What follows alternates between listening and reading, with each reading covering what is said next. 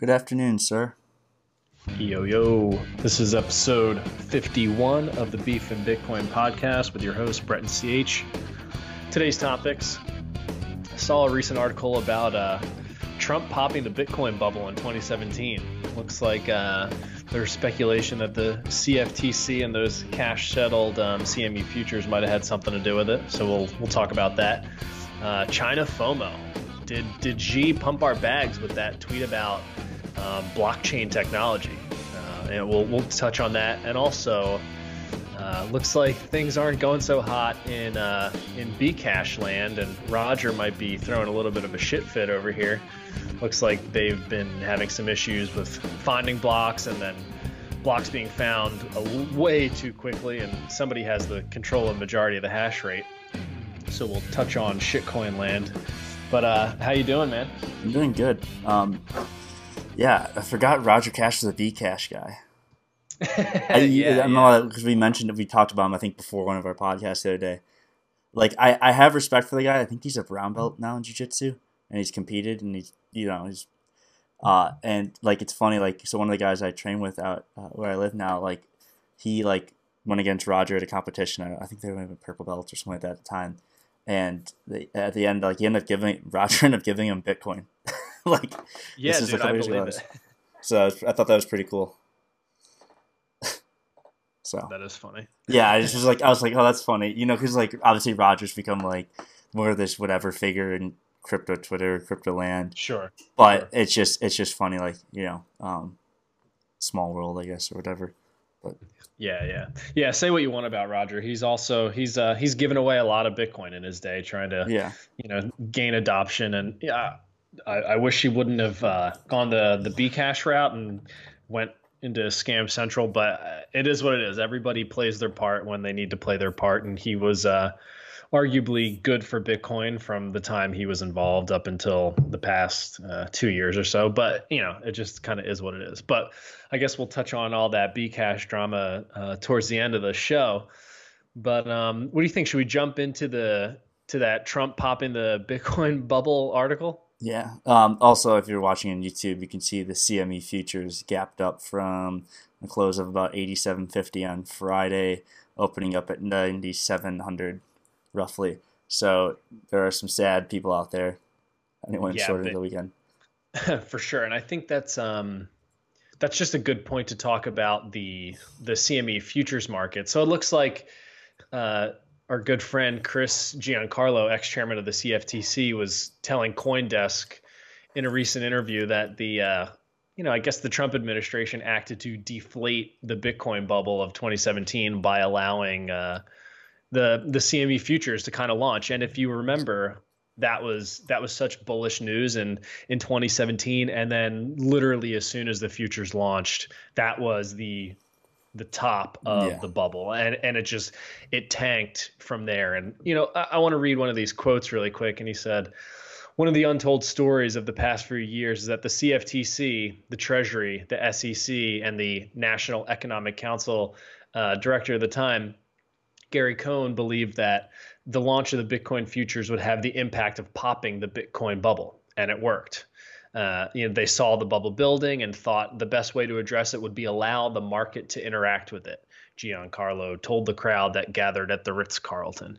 So I think I don't think anything too much of it one way or the other, and it very well could be the case that the allowance of that cash settled futures market to I guess real Bitcoin's price in, that really could be the case. And I encourage that kind of price discovery, because you don't want these things to get too far out of whack. And I'd rather have a lot more ability for liquidity to get into the market, right? So you and I always talk about, our institutions coming, how do they invest, even if they want to. You can sit down and speculate all day long about large funds or smart money getting into the space, but they really don't have a lot of the infrastructure needed to get in there, right? They need to deal with custody issues, legal issues, regulatory issues, a whole bunch of nonsense to even just get exposure to the asset.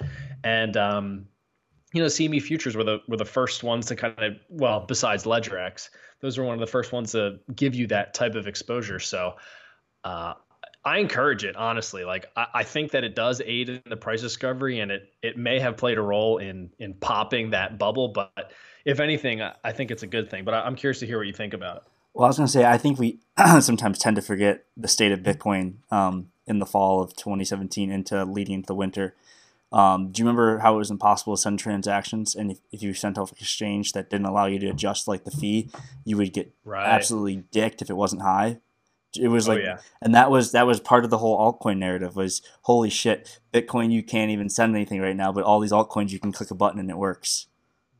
Um, Right. Right. so I think we forget about that, and so yeah, was it probably good there wasn't a Bitcoin six-figure price then? Probably because as they were saying, like bubbles can run a lot farther than people think, and we've seen it with countless stocks in the past few years. Like past few years, you got Tilray was one of them. Beyond Meat was another one. Beyond Meat was supposed to I think open at like either $20 or $30, and it opened up at like 40, went up to 60 or whatever, something like that, and just went to what high of 220. It was Something insane. yeah, and so it was absurd to say the least, and it's just one of those things again. Like yeah, it opened at $40, so or 45, and peaked at basically peaked at 240. So I mean, an insane run, and it was just so overvalued, but people were chasing. It's a psychology thing. It doesn't matter at that point. As we said, price drives adoption. Right. Right. Right. No, that was almost like your traditional pump and dump, but people don't really realize a lot of that stuff. The IPO or the ICO, you can look at them the same way. That is insiders' way to exit and dump their bags, right? That is the ultimate way to exit your position. You take a position when nobody else can, right? Either you're an accredited investor, you know somebody, you get in on the pre-sale. You're waiting for the day when that launches to the public, either in a traditional regulated market like trading on the New York Stock Exchange, or just a shitcoin trading on Binance. It When you think about them objectively, they're really no different. It is a way for people to capitalize on their previous investment. Um, yeah, I don't know. Now I'm so skeptical on even IPOs anymore. Just You watching them, can't trust IPOs. Every IPO has yeah, been dog shit. right, Like that's Chewy, like yeah, Uber, Lyft, yeah. Snap.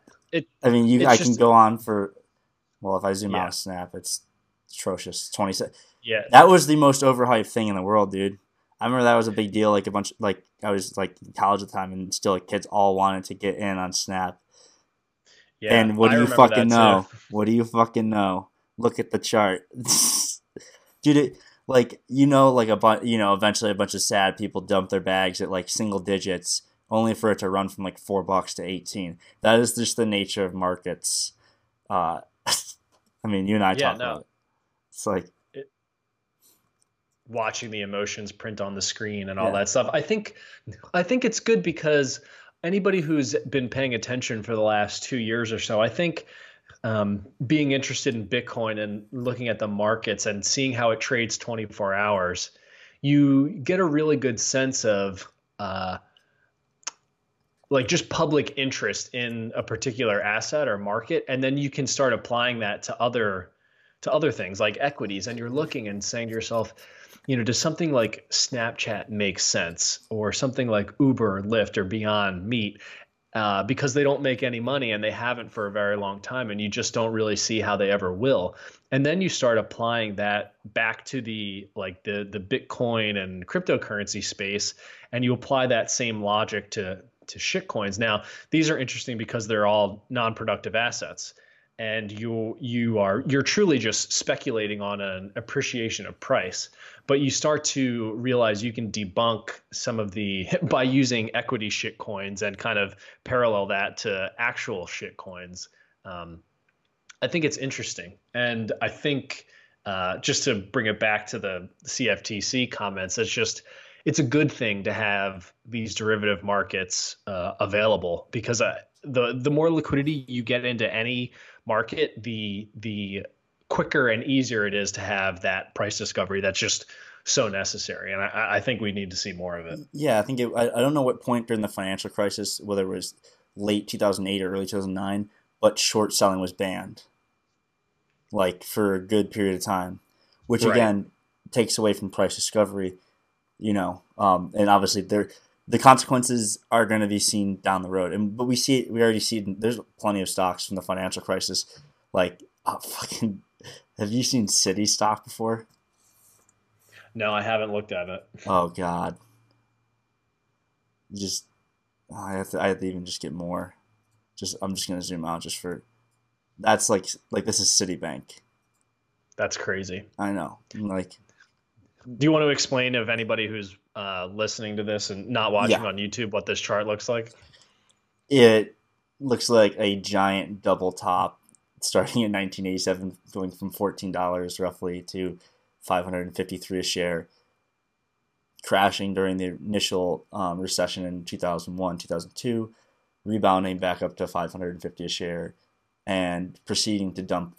I've measured it before. It's like 99.8% from like $560 to like single digits, basically, probably as low Yeah. as or like $10. Yeah, Just that's insane. yeah, no, I don't think people. That's what people don't realize about like in 2008 financial crisis. There was a lot of people who's just like because all they owned a lot of big blue chip stocks that like barely hung on. Like another good example, like companies like AT&T, where like they peaked and a lot of companies peaked in 2000. GE's another example, and have never came back to their old highs.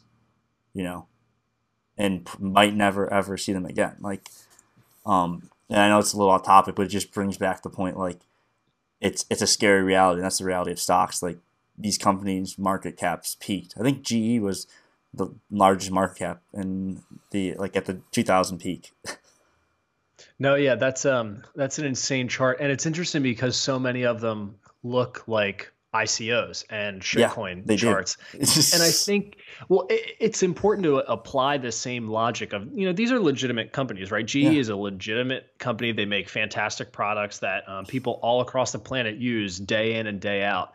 And you can see this is um, a a profit producing entity, right? Like they do make money, and their stock price really never came around, and it never came back to new all time highs. And there are people who mistakenly think that some of their favorite shit coins will they're like that alt season's right around the corner, and maybe it is, maybe it isn't, but you're talking about something that's crazy speculative with it's yeah, not a cash producing, like it doesn't do anything, and you're just really hoping that you can get out once yeah, it makes new all-time highs again, and there is yeah. absolutely no It's guarantee. one thing to be speculating at at per se bottom. Not saying now's a bottom, but if you're holding bags, as what I think you were trying to say, you may never see it again.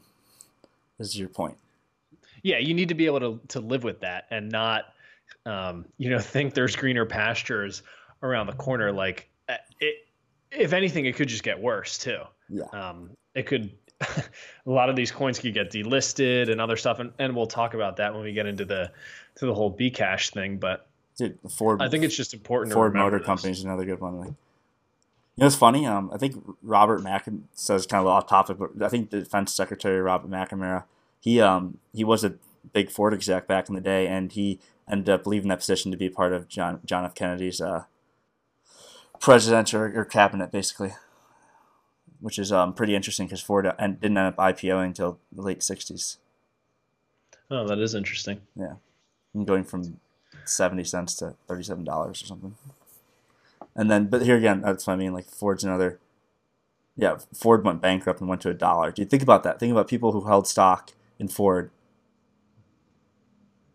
Yeah. And One of think my about if you roommates in bought stock college, in yeah. 1983 or you owned stock from 1983, and it peaks in, basically 1999, and you're thinking, no way, this will ever go back to my original buy price. And guess what? 2008, it does. Yeah. One of my roommates in college, his mom, I think, worked at Ford for a very, very, very long time, like her entire life. And Oh, like she probably she got just kind of decimated. lost.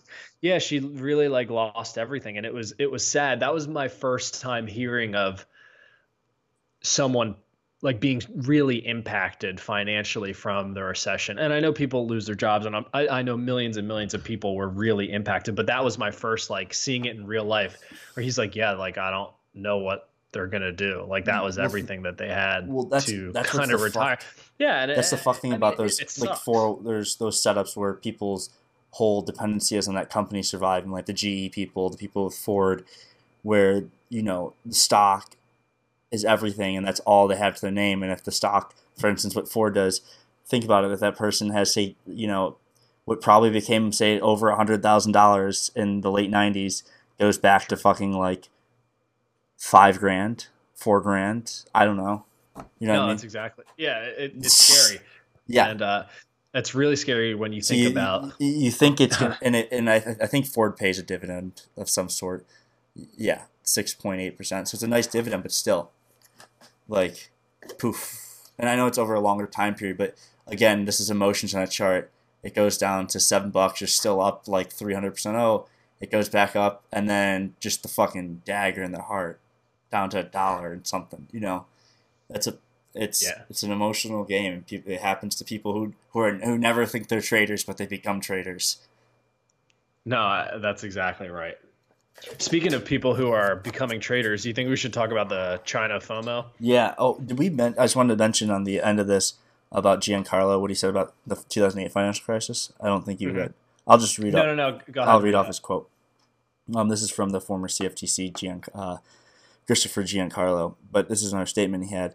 It's basically the subtitle before it's lesson from 2008 or '08, and here's what he said. Coming out of the 2008 financial crisis, the legit criticism of regulators was along the lines of, where were they during the expansion of the real estate mortgage bubble, and why didn't they take steps to pop that bubble when they could have? And it kind of rings the same thing with Bitcoin here with what the CME and CBOE did. And it was like CME was December 10th and CBOE was December 17th, and that was the top. And um, it makes the point here that like what the credit default swaps didn't become a thing till what, like 2007, something like that. Yeah. It was something like that, but it was the very late end of this, basically the end of it, where people started betting short to protect their asses, and there you go. And surprisingly, not many people get in trouble. Right. Yeah. It is a shame, and I think that's it really sucks that a handful of people can be semi-responsible for a lot of this nonsense. And if you ever kind of watch the Big Short, I guess, or you talk to anybody who was like a mortgage broker or provided loans in 2000 from basically the year 2002 to 2008, like you'd think if you were selling mortgages, you would know that a person can't afford more than one of them, especially on limited salary. So I don't want to just blame the bankers, right? And Occupy Wall Street, all that nonsense. Like a lot of people We're were involved participating. yeah, it's ridiculous. And I actually Well, the movie, The I Big have a Short, family kind of. member. Go ahead. Yeah, yeah. No, I was just gonna say, like, I had a family member who was like making hundreds and hundreds of thousands of dollars selling mortgages prior to the burst, and then like he had literally nothing after that. But I'm thinking to myself, like, you weren't smart enough to just do simple math about like selling the guy his third mortgage for his third home who made like $50,000 a year, and knowing that like adjustable rates would just wreck this guy eventually. Like that didn't cross your mind when you were selling it. Like that part doesn't make sense to me Yeah. still. Like how you, because that's more of a logical. Yeah. No, Uh, there's a bunch of people who aren't going to be able to pay these when the rates spike. And like, I wonder what the percentage changed like in the rate they're paying. Like, was it like being was it ratcheted like up big time. 500%? Like, Yeah. Oh yeah. yeah, Oh it's yeah. probably something ridiculous. Like people don't think about it, but so your payments go from like 300 a month to like 2 grand or something stupid like that. Yeah.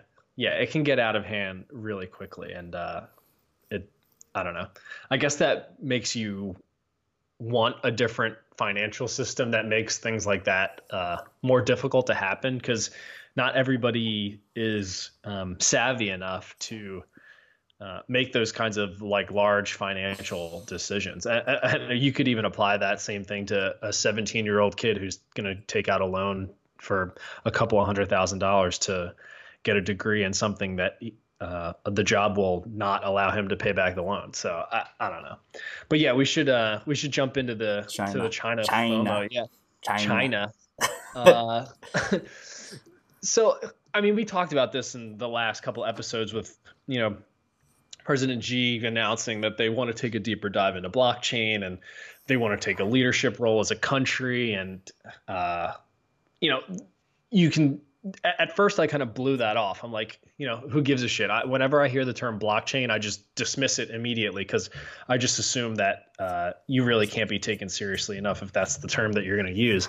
And I saw, and you have this tweet up on the screen right now if anybody's watching this. And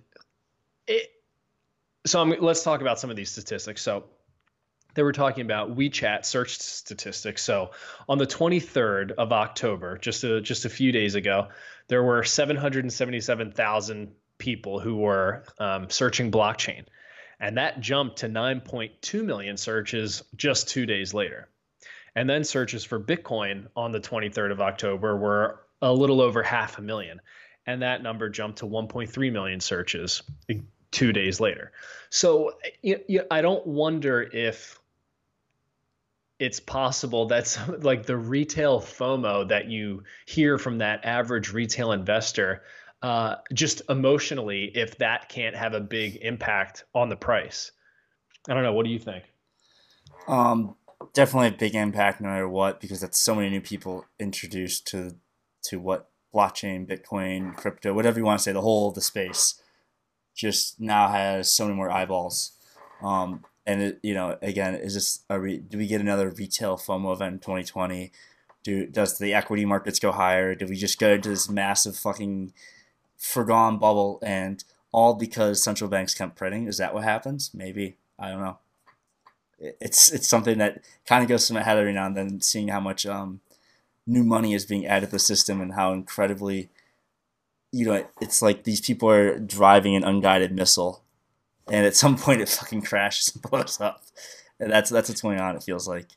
At least Draghi's leaving the ECB and handing over to the former IMF chair, Lagarde. Right. Yeah, we'll see how that whole thing goes. It's just get off the sinking ship. No, yeah, for sure. It's funny because like I tried not to get too emotionally invested in a lot of the news stuff, and did the Libra news cause the pump of Bitcoin in the beginning of the year? Like, I really didn't think that's the case. And then I saw the China news about being bullish on blockchain. I'm like, I just don't know if that has anything to do with anything. And then you start to see more statistics about it, and I have coworkers or people messaging me, oh, did Google's quantum computer cause the dump? Is that part of it? And then I start to think, like, maybe the news is a part of some of what happens, even though I typically don't believe that kind of stuff because I think it's a lot of nonsense. But if a lot of this is just retail nonsense, then it really could be the case of seeing a news clip and then getting bullish on it. Maybe you have a whole group of new users coming in who are buying, selling, whatever. It very well could be the case that has something to do with it. And I also saw there was another tweet on some of the educational videos that China had released, and the first class was literally titled Application of Blockchain, Bitcoin. And it goes on to describe apparently how it solves the double spending problem and the advantages it has over Alipay and WeChat Pay. And I'm thinking to myself, like, all right, well, if you're a Chinese national and you hear that, and you watch a couple of these videos, like, what do you think? Do you go and use your VPN and get on BitMEX and start trading, or slinging at 100x? Well, no, but that's kind of my point. Like, I guess I didn't know that at the time, and that's why I had originally dismissed it. And maybe it has something to do with the price, maybe it doesn't, but I don't know. That's pretty big when when you're seeing these educational videos, and I'm really surprised that they were that crystal clear about it. If I don't know what to think about it, to be quite honest with you, but I do think it's very interesting. Um, it's definitely a step in a certain direction. You know, does she make everyone learn the language of Bitcoin? I don't know. Um, they're obviously they're, an autocracy, dictatorship, whatever you want to say.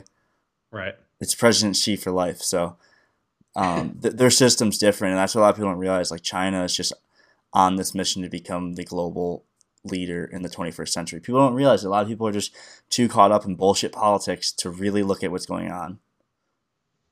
Right. I'm being completely From a frank. global Just standpoint, from a yeah. global standpoint, they have a goal to be the powerhouse in the 21st century, kind of like how the U.S. took over from Great Britain at the beginning of the 20th century, basically post World War One. The U.S.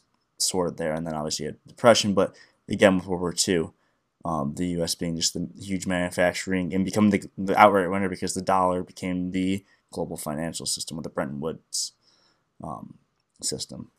And so now you have China looking to basically take over. Is this, something? Is this a direction they want to go with Bitcoin, with gold? Because China's another country, along with Russia, that's been stacking gold at an incredible rate. So maybe they're kind of looking at both as a hedge for what where the current system's going. Right. I mean, they've been printing into oblivion, just trying to Yeah, build as much as possible. So you can't. Nobody's stupid enough to do that and not have a backup plan yeah, in case exactly. you They're you not suffer dumb. from hyperinflation. Right. Absolutely not. And as you and I both try to put this gigantic puzzle together and see how we can ultimately protect ourselves and profit off of it, or else we wouldn't be interested at all. Like you have to think. You see Russia stacking gold, you see China stacking gold, even you see your average retail person considering buying gold. The uncertainty is just seems like it's at all time highs, and you you can't not think of the uncertainty when you take a big step back and look at all of the easing that's going on globally this time around. Yeah, And nothing bad has even happened yet, right? I mean, yeah, like, sure, there's protests all over the world, and people are pissed because they're just getting poorer and poorer, and the top 1% is getting richer and richer, and that a lot of that has to do with the money. That is the driving force and the root cause of yeah. all of this.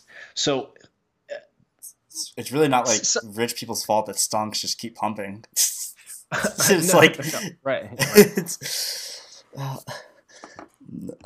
but yeah, no, this is interesting. We're like, as we were talking about last episode, I think the people who've like thought the financial system would collapse in 2001 basically, and kept going, and took to 2008 where the system completely collapsed, but it was saved by printing a bunch of money with TARP, which is Troubled Asset Relief Program, which was in end of 2008, like October, basically because they just handed like what 700 billion or something crazy like that over to these banks to make 700 sure billion, that's it. at the initial at the time. No, it's Oh, funny because oh, because I think that was sarcastic. I just that missed was a that. shitload of money Yeah, then, and now 125 billion overnight to yeah, pump liquidity in the repo markets is like nothing. it's nothing. It doesn't. Nobody even Nobody, bats an nobody, eye. but So exactly, nobody's batting an eye. And I think, yeah, I think this is kind of like that black omen, or whatever you want to put it, that black swan. It's kind of this right, giant omen here that's just like, okay, what is going on? right. Like, and how long? Because to be honest, like you would think markets could go higher because of the amount of money they're adding or whatever, but nothing's happening. We're barely moving up. So, and like record low volume on the SPY, ETF. So Yep. what's happening? Something's not right. Yeah, Um, it seems like there's a dislocation, and it always, as we try to remind everyone that it takes longer to play out than you think. every It fucking time, dude. right. So Every it's kind of fucking like time. you just see the seam start to cracking a little bit, and it's just important to take notice of it. There's more pieces of the puzzle than there ever has been before, and you can do with those pieces of the puzzle what you wish, right? All you can do is look at them and assess how they might fit together, and then start to see what's at the center of all of it, and you realize it's the central banking system and how that operates on a global scale.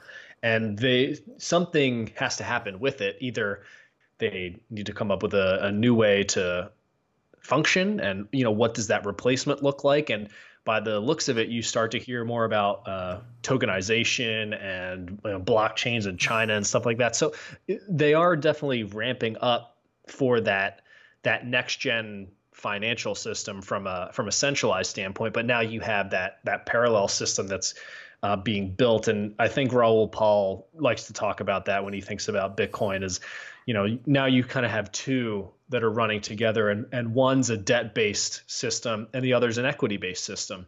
And it will be interesting to see, assuming the decentralized system and Bitcoin gets large enough to start competing, what that looks like in 2 years, what that looks like in 5 years, and then what does that look like in a decade from now? It's impossible to say, but it seems like when you think of the Lindy effect, it's been 10 fucking years. Like I definitely expect 10 more. That's for sure. Yeah, I mean, I think at this point it's going to outlast the year or the. I'm going to blank on it. The euro. It's gonna. Yeah, I don't think. Euro. I don't think. I think the euro is doomed. I think Europe. People are really missing out. Europe's one of those things that people really don't realize that cultures they destroy themselves, and I don't know what happens.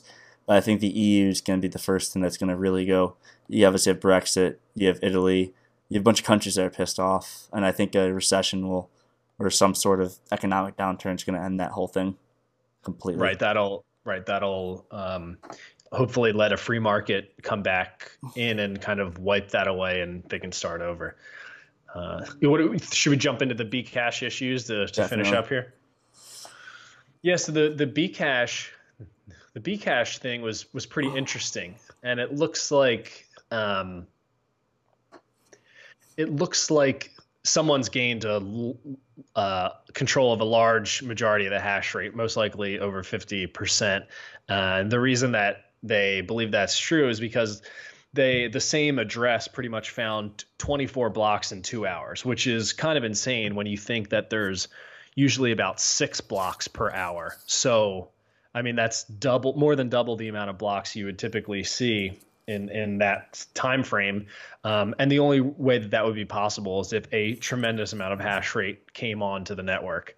And, I don't believe that they're actually, doing anything nefarious or double spending or anything like that, but they're taking control of the hash rate for sure. And that has repercussions because Bcash has a slightly different difficulty adjustment, the way that works. So it kind of ratcheted back up to account for that increase in hash rate. And now you're seeing a few hours go by where there's like no blocks being found.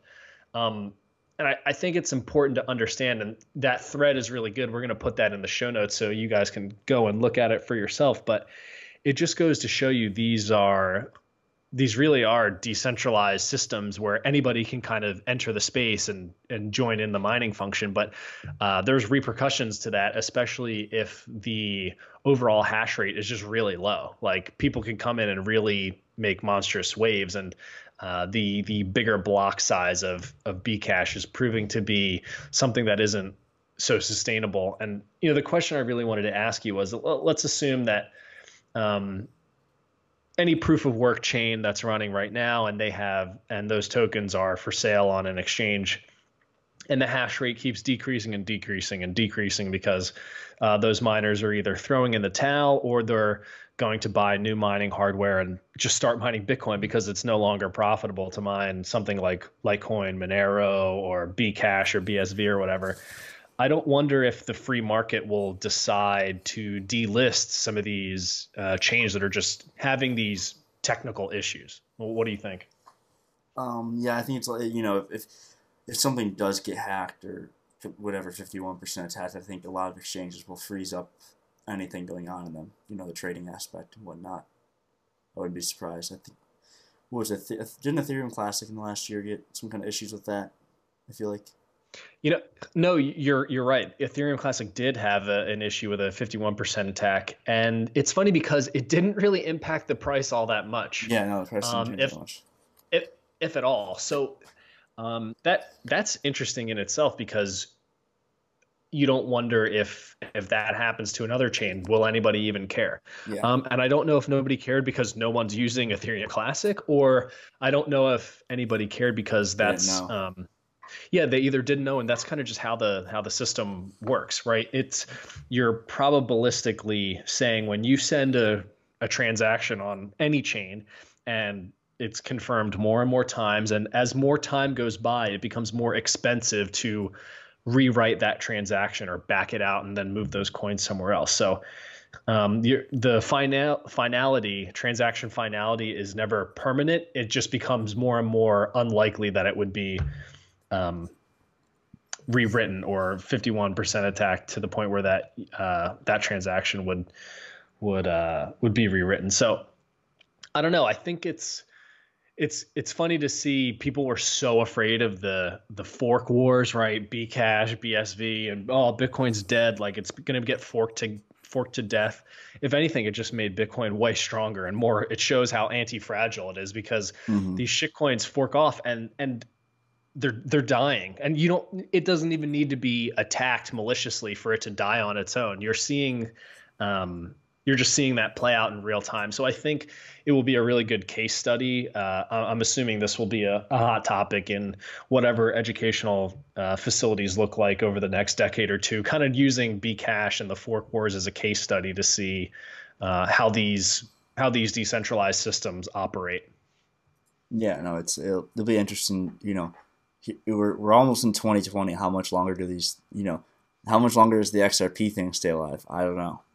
You know, No, no, it's true. It seems like the does it keep? XRP army is just like it's like small, right? It's not that many people No, who really think there's another pump around the corner, and they are always talking about, it's a oh, lot of Brad bots. I feel Garlinghouse set like. up an office in DC, and what does that mean? And thinking that's bullish. I'm like, if you need to set up an office in DC to make sales, like that's not bullish because you wouldn't have to do it if you didn't need to make sales, right?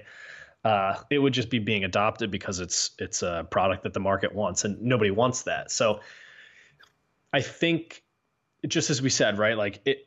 I wasn't around as a trader in 2001, but how long did it take for people to come around to pets.com not necessarily being such a great idea or business model? You couldn't just buy a domain name for a certain niche and think that was going to be how you were going to become a billionaire. Yeah, So I think that same thing's being applied. And as we say all the time, shit takes a lot longer to play out than you think it does.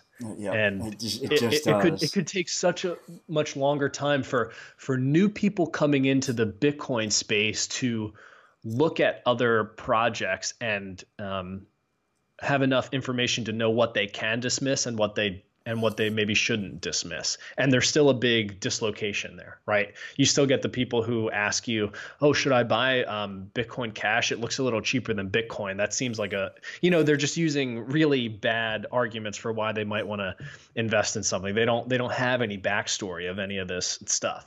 So it will still take time for people to really come around to understanding what's really going on in the space and not um, jumping down that whole shitcoin rabbit hole, right? Yeah, no, it's gonna take people time as usual. This is not, unfortunately something that happens overnight. But things like what Xi Jinping did does help. Right. Um, No, yeah, apparently. apparently, according to the price. Um, yeah, man, the weekly, the 2 week, and the daily close in 3 minutes and 30 seconds. We have to keep recording for that next time. 3 more minutes, 30 seconds. I'm curious, and also the monthly candle closes. That's what I'm also curious to see how the S&P monthly candle, all those big candles close this week. Like 4 days left, 4 days of trading. What could possibly happen? You know what I mean? It's I always don't know. We fun. talk we talk about that all the time, and it's like it's hard to say. Sometimes we're always looking forward to Monday, and Oh, dude, then I'm like like so nothing ends I've up, I've been and excited then for Monday, nothing. like fucking the weekend, and just like sitting here, like okay, sure, Bitcoin's moving, but I'm just like sitting here. I'm like, just waiting for the week to start. It seems like that's us every weekend. Whenever we record on a Sunday, we're like waiting for futures markets to open, and Monday morning markets to open, and see what the fuck's going on with the world. And sometimes nothing happens, sometimes it does. But I think it's so hard. We say this all the time. Like, it feels close. Like something happens here. Maybe there's more news. Where does Bitcoin go? Where do equities go? Is there any correlation between the two of them? Is one going to be considered more of a safe haven than the other? People more knowledgeable, you and I might think Bitcoin's a safe haven at a certain standpoint, or gold or something like that. But then on the other hand, 99.9% of people might look at Bitcoin and say, how on earth would you ever think that's a safe haven asset? It's, extremely volatile. We just had the most volatile Bitcoin trading day in a very long time. What was it, like 40% in a day, depending upon which exchange you were looking at? I think that's the third. That was the third most volatile day ever, and the last one was like in 2011 or something like that. So, like, I want to keep track of that, actually, the daily volatility, because if I used to believe, just by looking at the statistics, that Bitcoin volatility overall is decreasing over time, right? You would assume as the price continues to increase, the volatility will continue to decrease. And then out of nowhere, on nothing, you have a 40% move in a day. And that, I mean, it took me by surprise. It took everybody by surprise. But I don't know if that's, is that like a preview of more things to come? Will there be more 40% days? I think somebody tweeted, like, it's only 7 more days like this and you're at 100,000, 100K or something. Like, and you're just like, holy shit, Yeah. You really don't need too many volatile days to start cracking unthinkable valuations for Bitcoin. And today, I can't imagine or fathom such high prices and market caps in the trillions of dollars. But it's almost, even if you think Bitcoin's a scam and will die in 5 or 10 years, like, there's no shot we don't touch trillions at some point in the next 10 years. I thought we were going to hit trillion total in 28 or 20. Well, I guess early 2018. We were so close. We were so close. Yeah. Well, the market cap peaked in 2018 because of the overflow. Right. But no, yeah, it was like from 6 a.m. basically to fucking, like, to whatever time at night, like 8 p.m.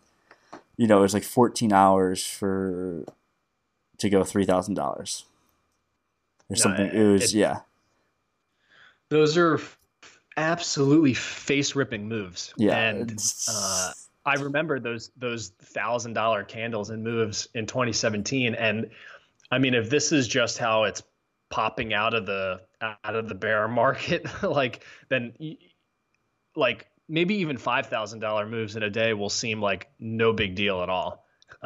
In the not too distant future, meaning, in the next couple of years, like, you might not even blink at a few $1,000 move, just because it'll feel normal, right? I mean, and on a percentage basis, if you're talking $100,000 Bitcoin, $1,000 moves 1%, and nobody, it's funny, like 1% in Bitcoin world, nobody cares about, but 1% in equities, the whole world loses their mind. So you become numb to these moves. And it's funny because I had a coworker who took a position in GBTC in his Roth on, like, Thursday of last week before the pump. Oh. I mean, it was Wednesday. Like, yeah, he bought in the 8s and now it's sitting in the 10s already. So he's up like 25%. And he was like, holy shit, like, I can't believe this. And I was like, dude, if you think this is wild, like, you've really seen nothing yet. Like, people don't even care yet because we're not above new all-time highs. Like, literally nobody cares except for me and 100 other dudes on Twitter who like to talk about Bitcoin. But people will. I think the volatility and the how high things can go will really take everybody by surprise. Yeah. You just need to expect that going in, right? Pomp always tweets every once in a while, like, warning, like Bitcoin is volatile. You can lose all your money. It's highly speculative. Like, it gives you all those warnings, and people like to give him shit about it. But I think it's important for any new listeners to the show or any new listeners to Bitcoin to just mentally be prepared for that. Or if you have a heavy investment, which that's on you, but your net worth can swing a lot. And you like to the point where you can't sleep. So like, if Dude. you can't sleep, you might need to think about what you're gonna do. Yeah, it can just get really really sketchy. Like, it can get really sketchy really fast. So take your privacy very seriously. Take your security very seriously. Get comfortable using a hardware wallet. Learn how to run a full node. Like, just all of those steps that get you more comfortable with Bitcoin, because your net worth really could swing a lot, and everybody has their own story about that, right? But it's just important to know that up front. Yeah, no, things can happen really quickly. Anyone in 2017 can tell you that things can change drastically in what, 2 months? Yeah. No, Like yeah, it it, really like can. like it. I don't think people, you're like, oh, that's long. No, it's not that long of a time. It's not. It really isn't. It's like, oh shit, what is going on? I feel like it went from not a lot of people I know my age like being interested in To a lot, Bitcoin, everyone, crypto, dude. whatever, I always. until like to everyone. And you remember like holidays 2017. I remember, going back home, or you're going out with your friends for Thanksgiving, right? Like, everybody's back Everyone. in town, blah blah blah. And people are talking about $300 Litecoin, and I have this and that Dude. shit coin, and blah blah blah, and Oh, everybody's making money. And people who you haven't heard from in a long time are back into are into the space that you never would have thought would have been yeah. involved. And it literally turns on a dime like that. And you and I will both need to really keep our eyes out for when that Happened to you. happens again, Yeah. because that's a good That's a warning very sign. good warning sign that things And I are. think, I don't know, you and I weren't in 2016 to know when people started flocking into it, right? So I Yeah. think you'll see maybe two or three different waves, assuming a new bull market happens in the next 2 years, 24 months. It could be a really long run if you think that they came out of the bull market in the beginning of 2016 and then ran all the way to the end of 2017. It could be 24 months of fun. And I think you'll like, no, but it's true, dude. It's a long fucking time. I know. So if you assume that you break into new all-time highs, let's just say in sometime in 2020, and then how long does Bitcoin run for? And then now you're a year out after the halving.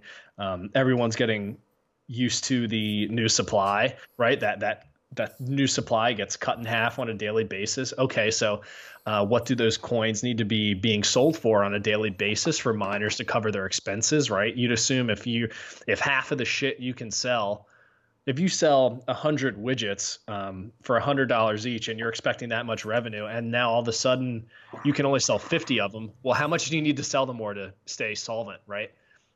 Either the price goes up and you can stay solvent, or it doesn't, and then you have to close your business. So something happens one way or the other, but it can just get really wild really fast. And I think we'll have a few different waves of new users. You'll have the people who are getting in once they hear about new all-time highs. Those people will get in.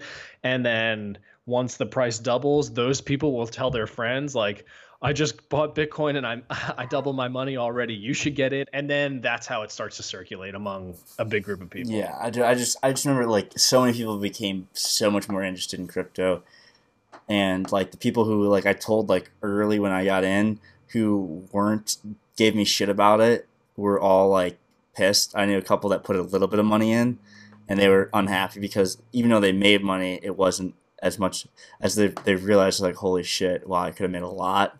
You know what I mean? And then the other people who gave me shit were like, well, fuck.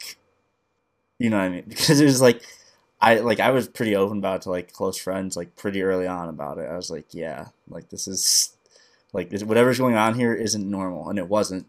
And it wasn't much longer later that things got pretty ridiculous. Yeah, it can just happen so fast and really turn on a dime. So it's just something to be aware of, especially when you're dealing with 24-hour markets. It, Everything just plays out so much faster than you'd be used to in a more traditional market that doesn't trade on a 24-hour basis. And it's funny because like I like it now because things just happen faster, and you just need to be aware of that. You really just need to be aware. Yeah, no, it's things happen quick, and even in regular markets, they happen pretty quickly. Like the 20 at the start of 2018 when it looked like everything was over, like when Bitcoin bubble popped and crypto popped, and then like a month later, equities fell. Like the VIX-mageddon or Volmageddon happened, and everything hit the fan. It was like, well, adios. Yep. And then and then same thing again at the end of 2018. Now here we are, end of 2019, and we're at all-time highs. So we're gonna look back in like 2 months from now and see how this fares. Like what, end of December? Yeah. No, we'll be deep into Q4, and we'll know how we sounded or how dumb or how smart we looked. Yeah, we're gonna have to reference back to these episodes. Yeah. We think that's a good way to wrap it up. That's a good way to wrap it up. Yeah, that was so this was just some news really worth talking about. Make sure to like and subscribe to the podcast on YouTube. Leave us some comments. Subscribe on Apple Podcasts. Leave us a review. Follow on Spotify. And as always, DMs are open, so please reach out and let us know what you guys want us to talk about. Yeah, thanks for tuning in. Yeah, episode 51. Thank you very much.